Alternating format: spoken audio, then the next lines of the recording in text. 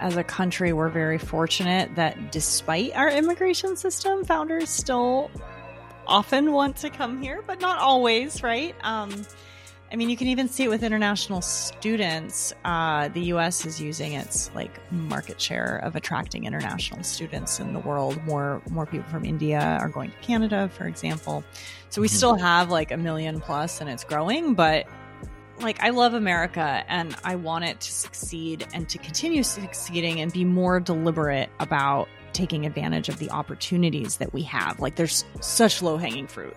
Create a startup visa. Oh my God, that's that would be amazing.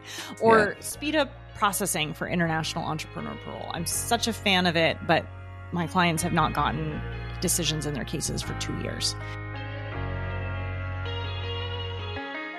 You're listening to Foreign Founders, where we tell stories of immigrant and international founders who are working tirelessly to shape the future. We share stories of their upbringing, culture, and background, and explore the companies and products they're building. We want to highlight these founders because these are stories that are often not told. Thank you for joining us.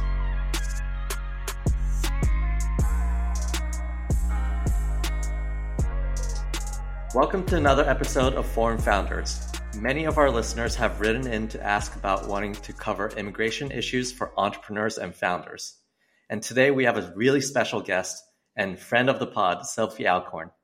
Sophie is the founder and CEO of Alcorn Immigration Law in Silicon Valley and a top U.S. immigration attorney.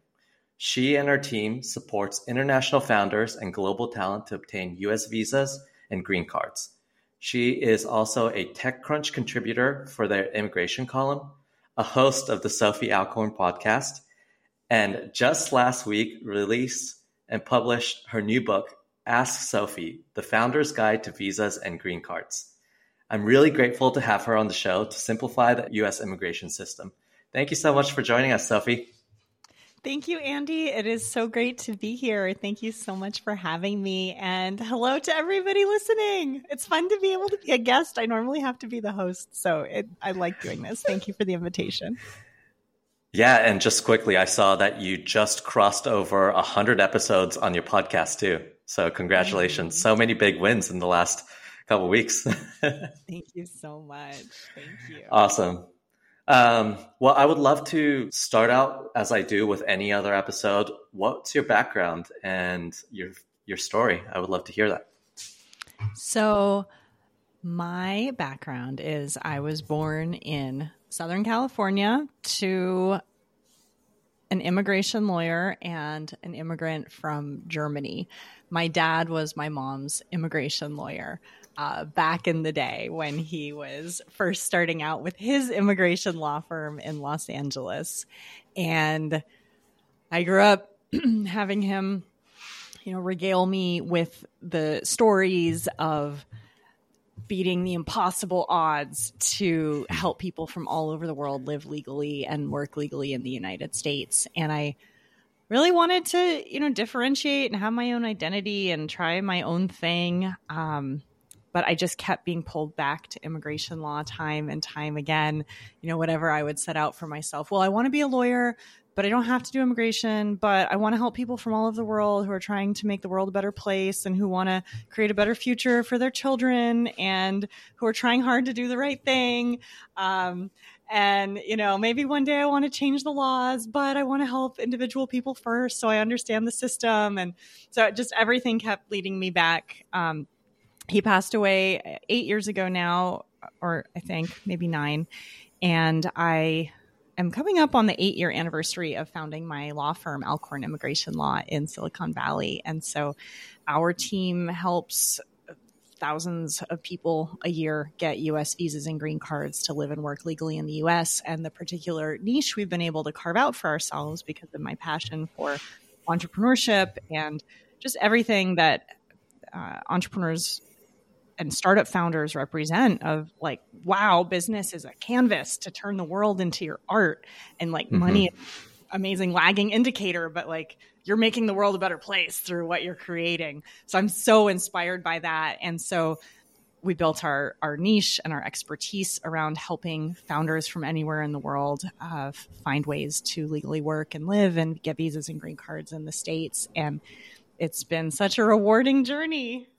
You get to see people start things from scratch. As an immigration lawyer, seeing their journeys really early on as founders, building these lasting impact. It's really cool. It's so inspiring because founders are literally are conjuring up something out of technically nothing, right? Yeah. Like it was a glimmer of an idea. It was a feeling that something needed to be different, and they can see it. And even if the world doesn't understand yet, they are going to reshape the world around them to their image so that it's in their liking and solves their problem. And it's so inspiring.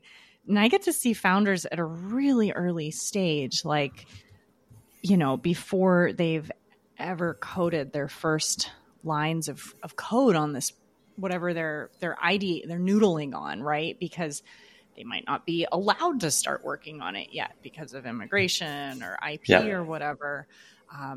So I often get to talk to them, before any investor has been willing to listen. And so it's just so inspiring. All my clients over these last 7-8 years since I started the firm, and seeing what they're building and seeing what they've created and the lives they've changed and the technologies, it's just amazing. And I use tons of enterprise SaaS, right? Not the sexiest thing, but I love seeing those products come to life. And I also have so many moving stories of like, we save the lives of children with this pediatric neuroscience cure that we're implementing through our technology. Just like, oh my God, like that's amazing.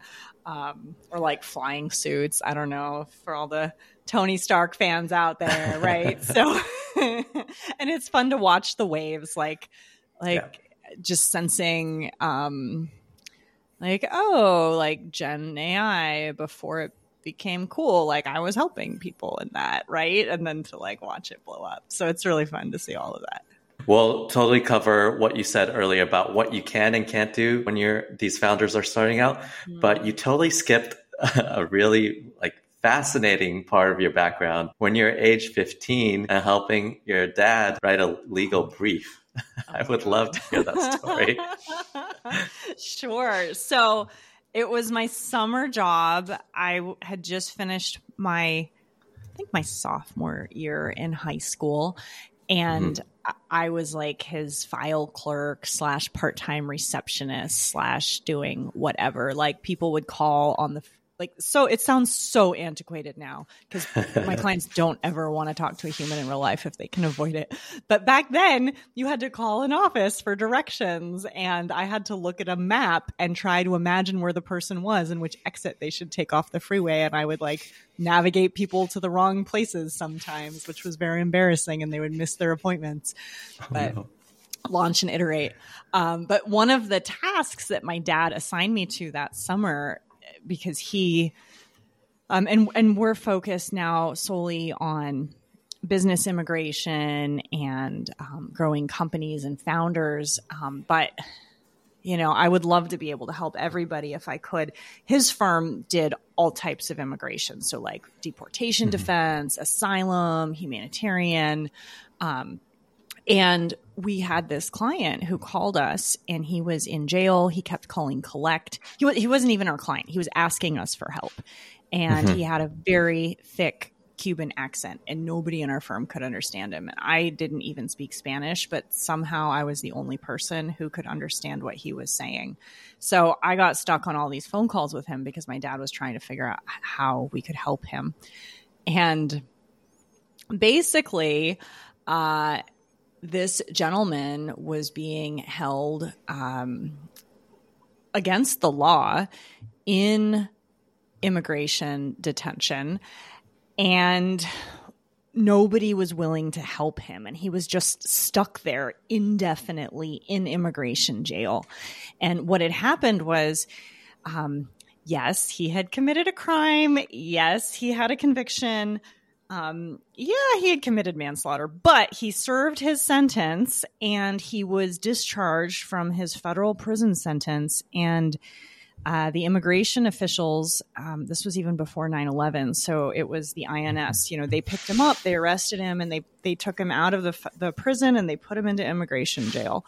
And he was just sitting there rotting with no lawyer and nobody to help him. And the thing was, we didn't have diplomatic relations with Cuba at the time. So he couldn't be deported and he wasn't being released. And so my dad knew the solution. He said, we have to do a petition for a writ of habeas corpus, and we have to sue the government in federal court, and we have to try to get him released. And so my dad took on this case pro bono. I was 15. I had never taken a law class, and I was like copying and pasting legal briefs and trying to write legal arguments and do case citations. And he did the case for free, and he filed my brief in court, and the federal district judge ended up declaring that, yes, this incarceration was in violation of his constitutional rights. It was an illegal detention, and he granted the habeas, and the gentleman got released, and he was able to live a life of freedom after he served his sentence. So wow. It was an insane story. I was so in over my head. I was like, Dad, you have to know what to do. He's like, you figure it out. You do it. This man needs help. I'm like, okay, Dad. He was a Marine. He was very tough. Like, okay. Yeah. Literally learning on the job. Oh my God. Yeah, there's some wonderful saying or quote, and probably somebody very famous said it, but it's essentially like, look, you'll figure out how to build your wings after you jump off the cliff. Like, okay, so that's founder life, right? That is founder life, exactly. It's like all these things, you're just figuring it out as you go. Also, copy and paste. Like, that's so many questions, but we don't have to really. We're copying and pasting like there. Legal arguments, case law. I was looking at, we had like a physical law library of books, and every month they would mail new pages. And I would have to correctly remove the old pages and insert the new pages. And sometimes I couldn't remember if I had thrown out the incorrect pages or not. It was such a cluster. Technology is so amazing. Yeah. Well, that's an incredible story. Thanks for sharing that. And, I was doing a bunch of research on your background, and those were some moments and stories that I thought like really tied into your mission of like, I want everyone to have the chance to do well and to change. Thank you, Andy. Like, what if we just lived in a world where every child could self-actualize and nobody or nothing was like stopping them from reaching their potential? It'd be so amazing.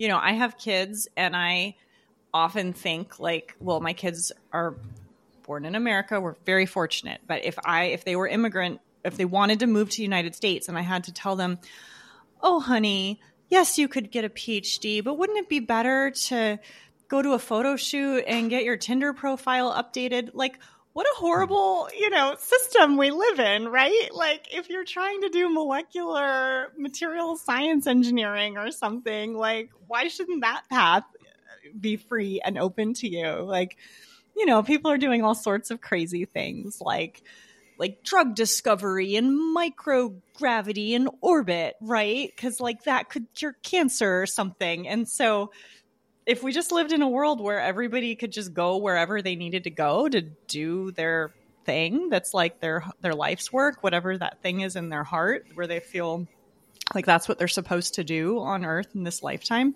the world would be an amazing place. So that's what I want to do. That goes into the next part of like, okay, we want everyone to be able to self-actualize. And one of the ways that they can do it is really understand how to navigate around the complexity of immigration. So what I would love to ask is, what is your book about? Oh, thank you. Well, Ask Sophie, the Startup Founder's Guide to Visas and Green Cards. Already a bestseller. I'm very proud. Thank you for everybody who bought it. But it is my first book, and it's inspired by my TechCrunch column, where readers write in, and every week I answer some of their questions on how to navigate specific immigration situations. But it's all new content. I wrote the whole thing from scratch, and It basically is a choose your own adventure guide with charts where you can map out your immigration journey as an aspiring startup founder. So you get to choose where you start. So if you're outside the US, you go to that thing. If you're inside the US as a student, you start in that chapter. If you're here working at a FANG company, you start there. And then it tells you how to navigate to the different sections to figure out the fastest way to get a work visa, to build your startup, and then how to get your own green card by yourself. Without marriage, without investment, without a company, just based on your own accomplishments and potential. So I'm really proud of it. It was a huge project, and I feel like it really encapsulates, those most frequently asked questions that founders ask me when we're doing consultations one-on-one. And also, it can help, when you're raising and now it's time to hire, like how you navigate immigration for your future colleagues as well, because that's super critical in a startup. Mm-hmm. Thanks for sharing that. So let's just dive into the meat of it all. What are the different avenues for immigration for founders? Great. So first, you have to figure out how soon you need to get to the United States. And most people needed to be here yesterday. So occasionally there's people who are abroad where it's like, oh yeah, I could wait 2-3 years and get green cards for my wife and my kids. And then we'll all move. And then my kids will get in-state tuition because they're in high school now and they want to go to college. So yeah, you could get a green card in a few years being in another country. But if it makes sense for your startup, if your business needs you to be in the United States, your business probably also needs you to be in the United States now, not in 3 years. So then it becomes a function of, okay, what do we have to do to get you status as quickly as possible? So, so there's different routes. I would say the main things are students before they graduate, how can they work legally on a project? After they graduate, it's pretty easy to get regular OPT to build their companies, but then how can they prepare for an O1 visa for extraordinary ability so they don't have to do the STEM OPT requirements and to try to fast track a green card? A lot of my clients are on H-1Bs from India and China working at big tech companies. And so for them, it's well, God, okay, I'm just in this H-1B thing. How do I self-petition a green card to get a priority date faster? And even if I, can't do EB1 yet, maybe I can do an EB2 national interest waiver green card now to lock in my date and therefore my turn in line. And later I can figure out how to get to the front of the line. So there's a lot of different pathways, but I would say the trend from the last few years since the Trump era and since the pandemic is that the government has tried really hard to speed up their processing times. There were huge backlogs. It was totally insane. But U.S. Citizenship and Immigration Services and the Department of State have done a lot to improve the speed of processing. So for most people in most countries in the world, if you qualify, it usually takes about 3 to 4 weeks to get a work visa interview at a consulate abroad. There could be many months of prep work in advance of that, but it's possible to come to the United States now. And I feel like it really wasn't for several years. So that's an exciting trend to allow more global mobility for people. What did they change? I know they were, especially the immigration services, were strapped with bandwidth, right?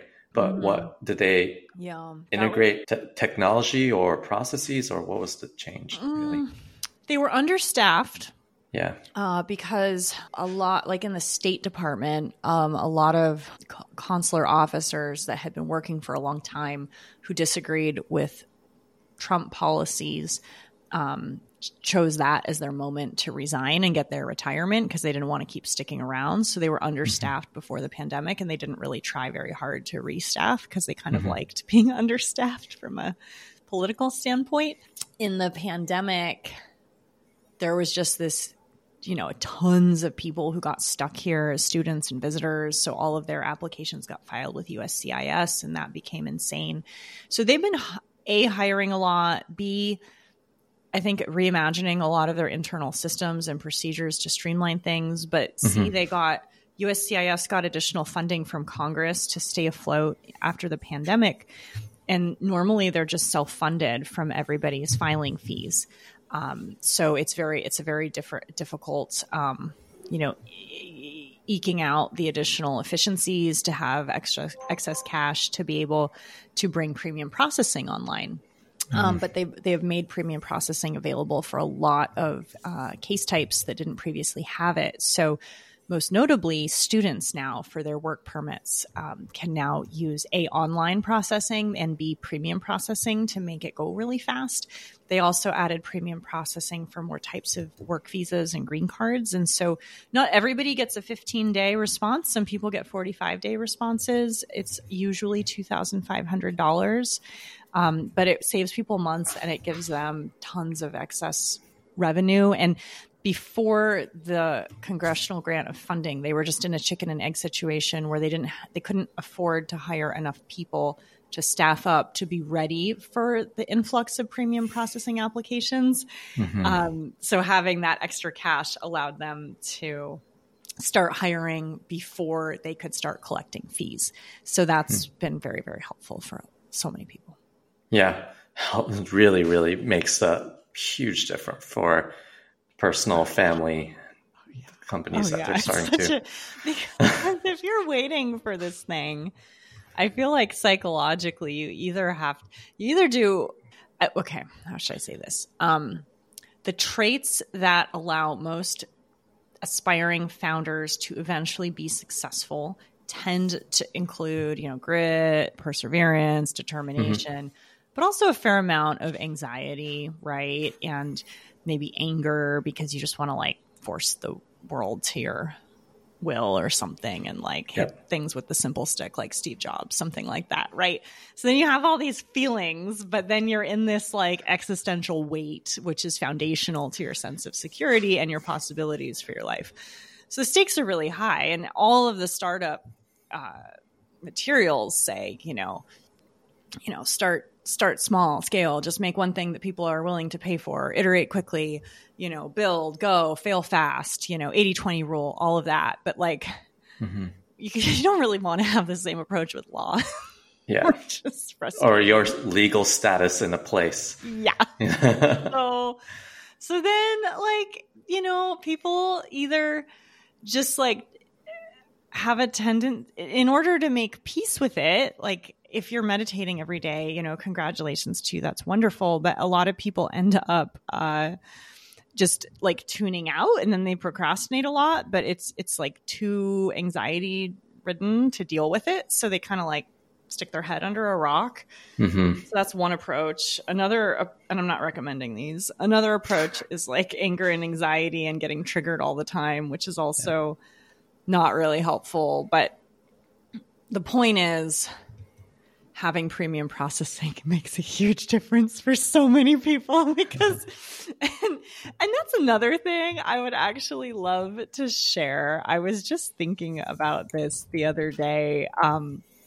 There's this thing that the Supreme Court had to figure out when they were first taking up cases related to pregnancy and abortion, and they had to make an argument for why they could even listen to the cases. And so they decided that they had jurisdiction even if the 9 months of the pregnancy had ended, because this was a situation that was capable of repetition yet evading review. And I remember learning those words in law school, and I just looked them up a couple days ago. And I feel like that's the thing for immigrant founders. Everything everybody goes through is capable of repetition yet evading review. And so that's why I'm so glad for podcasts like this and things that help you realize that you're not in it alone. It's not just capable of repetition. Thousands, tens of thousands of people are, aspiring founders, hundreds of, I don't know. And everybody is feeling this way, and it evades review because, in the layoffs, the tech layoffs a year ago, no immigrant wants to be I lost my job. I'm worried about my status. Let me tell you, reporter, how awful the situation is. Because A, you're worried, how are you going to get a new job? And B, you don't want to bite the hand that feeds you, and you're waiting for the government to give you your visa, and you don't want to complain about how messed up the system is publicly. So it's like, it's a really huge problem, but people are not incentivized to talk about it. So you end up feeling really lonely and anxious. So, just want to put that out there, that you're not alone. It's okay to feel feelings about this. People get super stressed and freaked out about this all the time. And it is good to have that community of support where you can, share what's going on with trusted friends and advisors and get the support you need, because it is stressful. And so just know that and it'll help you, deal with it effectively when it comes up. Yeah, it's so true, because with Forum Founders, I've been able to meet a lot of immigrant founders.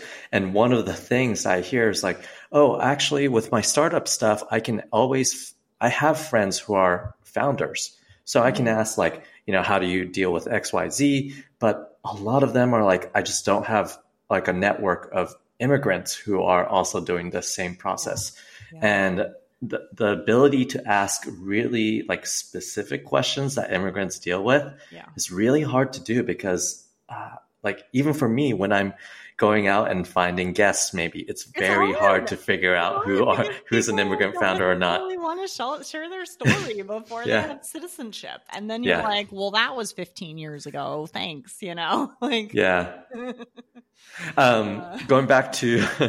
Going back to what you were saying about like there's so many different paths. It's just like the first question that you want to answer is a timeline. And then you mentioned something along the lines of like F1 visa. People are like doing projects here and there. Can you start your startup on an F1? Under some circumstances, yes. Okay. Yeah. This is weird too. This is like why people don't talk to their schools about it, because they're like, oh crap, if I admit to my school that I have this desire, will they assume that I've been working illegally, and will they end my status abruptly? So people are often cautious, which is great. In having a lawyer, you have attorney-client privilege, and everything is confidential. So that's really helpful. But it makes it hard to that's one of the reasons I wrote the book, and I think it covers a lot of the questions. But so let's just take international students on F1 visas. If you are in the first year of your program, you're probably not going to find any way to work. If you have like emergency financial hardship, you can apply for a work permit at some point, but you have to have a lot of evidence of the situation and what's going on and why. It's not just like, oh, it would be nice to have a company. It's like, oh, these are the medical bills I have to pay, or something like that. Before you graduate, there are two types of work authorization that you can get. One is curricular practical training. The other is optional practical training. And they have different limits for like part-time and how much you can use. And so you have to navigate those very carefully. The reason being, you don't want to give up your rights to post-completion OPT and STEM OPT. And so part of the strategy is also just choosing a STEM major. Like I've even talked to international students within the last few years that are like, oh, I didn't know that being an English major would not mean that I couldn't work in the hedge fund after. And I'm like, yeah, actually, like, I'm sorry you didn't get the memo. But only certain majors qualify for the 2-year STEM extension. And so like if you use pre-completion OPT up, then you lose the right to regular OPT. And if you don't have regular OPT, you can't apply for the STEM OPT extension. So you have to be super careful. And then there's also a difference between regular OPT. You can just be self-employed or volunteer. There's no minimum wage or hours requirements. But then when you go into the STEM OPT extension, you need a training plan. You have to work at least 20 hours a week. The company has to be enrolled in E-Verify. You need to make, a certain wage. You have to have supervision. And then it becomes this complicated dance if you want to be the CEO of your company, like who's supervising you and helping you grow in your academic field. So, it's very complicated. And just specifically there, the impact of pre-completion OPT on requests for post-completion OPT it's like a 6-month reduction. So, I'll just read the example. If you've already received 1 year of part-time 20-hour per week pre-completion OPT, the total time of full-time OPT still available would be reduced by 6 months. So 50% of the previously authorized year at the same education level. In this scenario, you'd only be entitled to a remaining period of 6 months of full-time post-completion OPT employment authorization. And if you've used, a full year pre-completion at full time, then you lose your entire regular OPT. So you just want to be careful. Like back in the day, before the e-filing, when it was taking 4 to 6 months to get a work permit, many university international student officials were recommending to make sure you had at least 4 to 6 months of regular OPT left to have enough time to process the STEM OPT, to A, get the EAD, and B, process the STEM extension. Yeah. You could probably get away with less now since there's e-filing and premium processing, but you definitely want like a good solid 2 months at least. You don't want to leave it to the last minute, basically. So that's on the student side. How about people who are on H-1Bs, as an example, working for a company and potentially moonlighting? What are some of the things that they should be aware of? Yeah, they have to be really careful for 2 reasons. 1, immigration, and 2, intellectual property. And I'm not an IP lawyer, but when you're working at a big company or any company, you may have signed documents in your onboarding and that say, anything you create during the term of your employment belongs to the company. So that's one hurdle to clear. And depending on what state you're in and what specific documents you signed, it's different. You could talk to an employment attorney or an IP attorney for like a specific consultation on like, oh, I work at an education tech company and at night I'm building a hardware assistive physical therapy device that, and they're probably, it's totally different. You're not using company resources and it's fine, but you want to really like take a look at that before you incorporate or raise funding or code or whatever it is you're doing.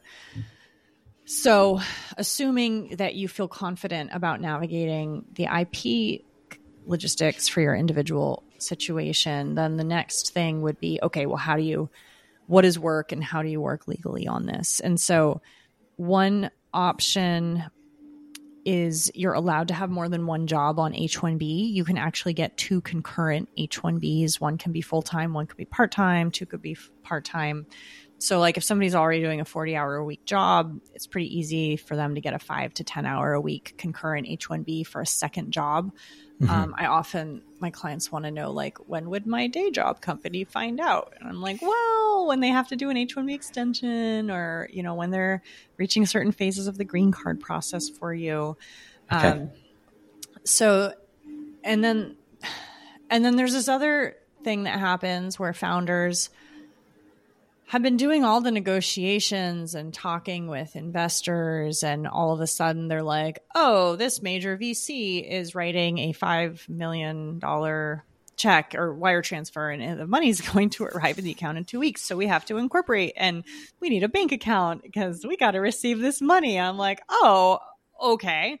So in that situation, people often, because they're confident about their future, right? So they just would typically, immediately give notice at their day job, 2 weeks or whatever, and then we would file an H-1B transfer to the startup right away. And things are getting better for founders for H-1Bs, especially for like C-suite and people with the majority equity. USCIS looks like they're changing their guidance now, so it may be easier.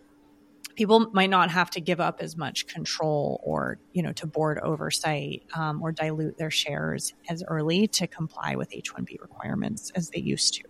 So you could potentially be like a majority H-1B owner on payroll, and that might be sufficient to get your visa. The U.S., I think you also mentioned it in the start of your book, has always been a place for immigrants to come here and build, right? And like any startup, if you're incumbent and getting a lot of pressure, like startup pressures from countries around the world, jurisdictions around the world who are attracting also global talent. What you're saying about, oh, things are getting better with e-filing or like premium processing and all these things. I think we're just getting here in the US, getting a lot of looking behind us and seeing people, catch up to us. And I think that has been a really fascinating change in the last like decade or two. It's just like all these places like Canada just a couple months ago announcing that, H-1B, you can roll it over to their work permit super easily. And then they have all these like status for startups to say, hey, if you can't get, founders, if you can't get any visa in the US, just come up to Canada and then we'll help you process those. I think the individual visa situations, two things. First, founders should always talk to immigration lawyers like yourself. And then the second thing is there's a lot more details that we can't cover in this conversation that's available in your book. But what are some things where you think US can be a lot more competitive to attract founders and entrepreneurs? Well, we are resting on our laurels of our economy and inventing venture capital and this decades old compounding interest in the ecosystem that has been created here.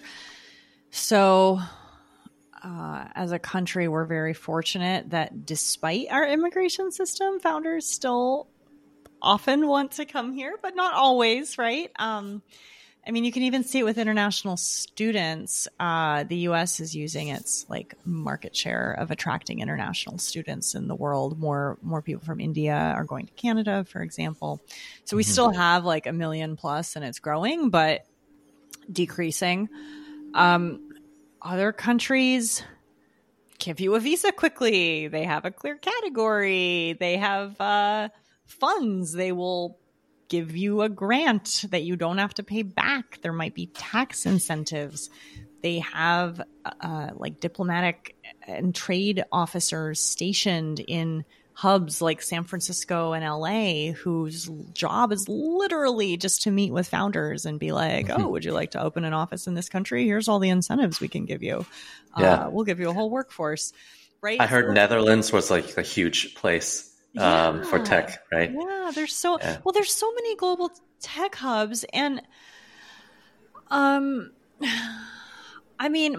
thing, I love America and I want it to succeed and to continue succeeding and be more deliberate about taking advantage of the opportunities that we have. There's such low hanging fruit. Create a startup visa. Oh my God, that's that would be amazing. Or speed up processing for international entrepreneur parole. I'm such a fan of it, but my clients have not gotten decisions in their cases for 2 years. So it's insane. So there's all these, we don't have to write checks to founders, having freedom and no corruption is an amazing thing that has that comes with a value if you can get here. And there's other amazing cities around the world that have incredible tech hubs. And so it might make sense for your industry or vertical to go there. Right. But, I think it's been very frustrating because I've been lobbying on this. I got to help write the Act, which Representative Lofgren introduced, and it got passed by the House in the America Competes Act, but it got left out by the Senate in the Chips and Sciences. And what did the act do? It was a startup visa. It was another version of a startup visa. And I was unlimited work authorization for spouses. Let's add that in. Why not? Right. And it was so easy to draft a new law that would have been an amazing program, required premium processing, so many things we could have done at a very tactical, pragmatic level of how the programs are implemented. But we are just in this situation politically as a country where I think that lawmakers need improv training because I think they're really, I've been trying to trace it back, the incentives and stuff and why we can't get anything moving forward. And I think everybody wants immigrant entrepreneurs. So it's sort of like a bargaining chip, right? Of well, when I get my thing for this population, then you can have your, foreign founders create billions. Yeah. So it's sort of like that. But it's also that they don't want to deal with super vocal resistance when they have to go home for town halls. And like, if people stand up in the audience and they're like, you were helping immigrants, how dare you? You know, they're like on the spot and they have to think of what to say. So that's why I was thinking of like improv training for all legislators. Which is crazy because like the SMBs, founders, entrepreneurs of all kinds employ a lot of people. And if you just even remove like immigrants, like having more entrepreneurs is a net good. You would think. Right. Even the taxes being paid, or the job creation. I mean, one of these ideas that keeps cropping up is like, what if we did a global business plan upload where like, you know, you want to have your company in West Virginia and you're going to create 23 jobs in 2024 and then 100 jobs by 2026. Like, let's upload that business plan as a letter to that, you know, senator. And who cares if you live in Kenya? You know, we want that person to see that there is this potential if we did a specific thing. So I don't know. I'm always talking to people trying to figure out the right timing and how to get that through. One of these days. Yeah, one of these days. I feel like we can have a lot more of these conversations, Sophie, but we're coming to, there's like so much to cover, but we're coming to the end. You mentioned a couple of the low-hanging fruit. For the last couple questions, I would love to ask about like what startup visa is one of those, but what else do you think are really low-hanging fruit for like entrepreneurs and founders, immigrant founders? Like what could you access or what should the government do? What should the government do? I think what the founders can access is probably something that they need, like situational, that they can talk to. Yeah. Well, you know, I really love the proposal for unlimited green cards once you get a PhD in a STEM field from a U.S. university. So that would be incredible. You know, I think we should change F1 student visas to be dual intent instead of non-immigrant intent so that more people can get them and you don't have to promise to leave at the end of your program. I think it's really dumb that we still What's the dual intent? Promise that. It's like an H-1B. It's just basically saying, hey, look, it's okay if you want to stay in the US forever or you can leave. Either one is fine, but you don't have to go through this song and dance pretending that you have enough money back home and that your life dream is really to return to your family's farm in Indonesia and create your startup there. Right. So, you know, let's see. I mean, another idea that I heard somebody say was like, what if you just copied Google's AdWords model and it was just live auction pricing and anybody can pay for anybody's visa and it's supply and demand and that's the price for a visa today. If you want it, buy it. You know, that would be fascinating, right? I don't think we could implement that in the foreseeable future, but that would solve a lot of things, you know? Yeah, that seems like a super complex system, but a really interesting idea for sure. Or even just the ability, you know, to have, like in Canada, they have a points-based system and they also have like a commission model. So basically really smart people get to be like, oh, we see a labor shortage in our economy in this section where we would like to have more growth. So therefore we need to authorize so and so many people in this subfield to come here. Like that'd be amazing. We have the weirdest things. Like we have like 50 special education visas baked into the statute and like a clause for sheep herders to get their special visas and like models have their own carve out, right? So it's like very these laws are very so, like totally different. Somebody wants to do a sheep herding app, maybe you could get a shepherd visa, whatever that is. I mean, maybe that's an opportunity for people to create, to be like, hey, these are ways to. I mean, we can do like IoT. We can like monitor the sheep's moods. We can have generative AI like take their brainwaves and translate it into human speech, so you know how your sheep are feeling. We can just have AI sheep herders. Yeah. My closing question is, what are you optimistic about?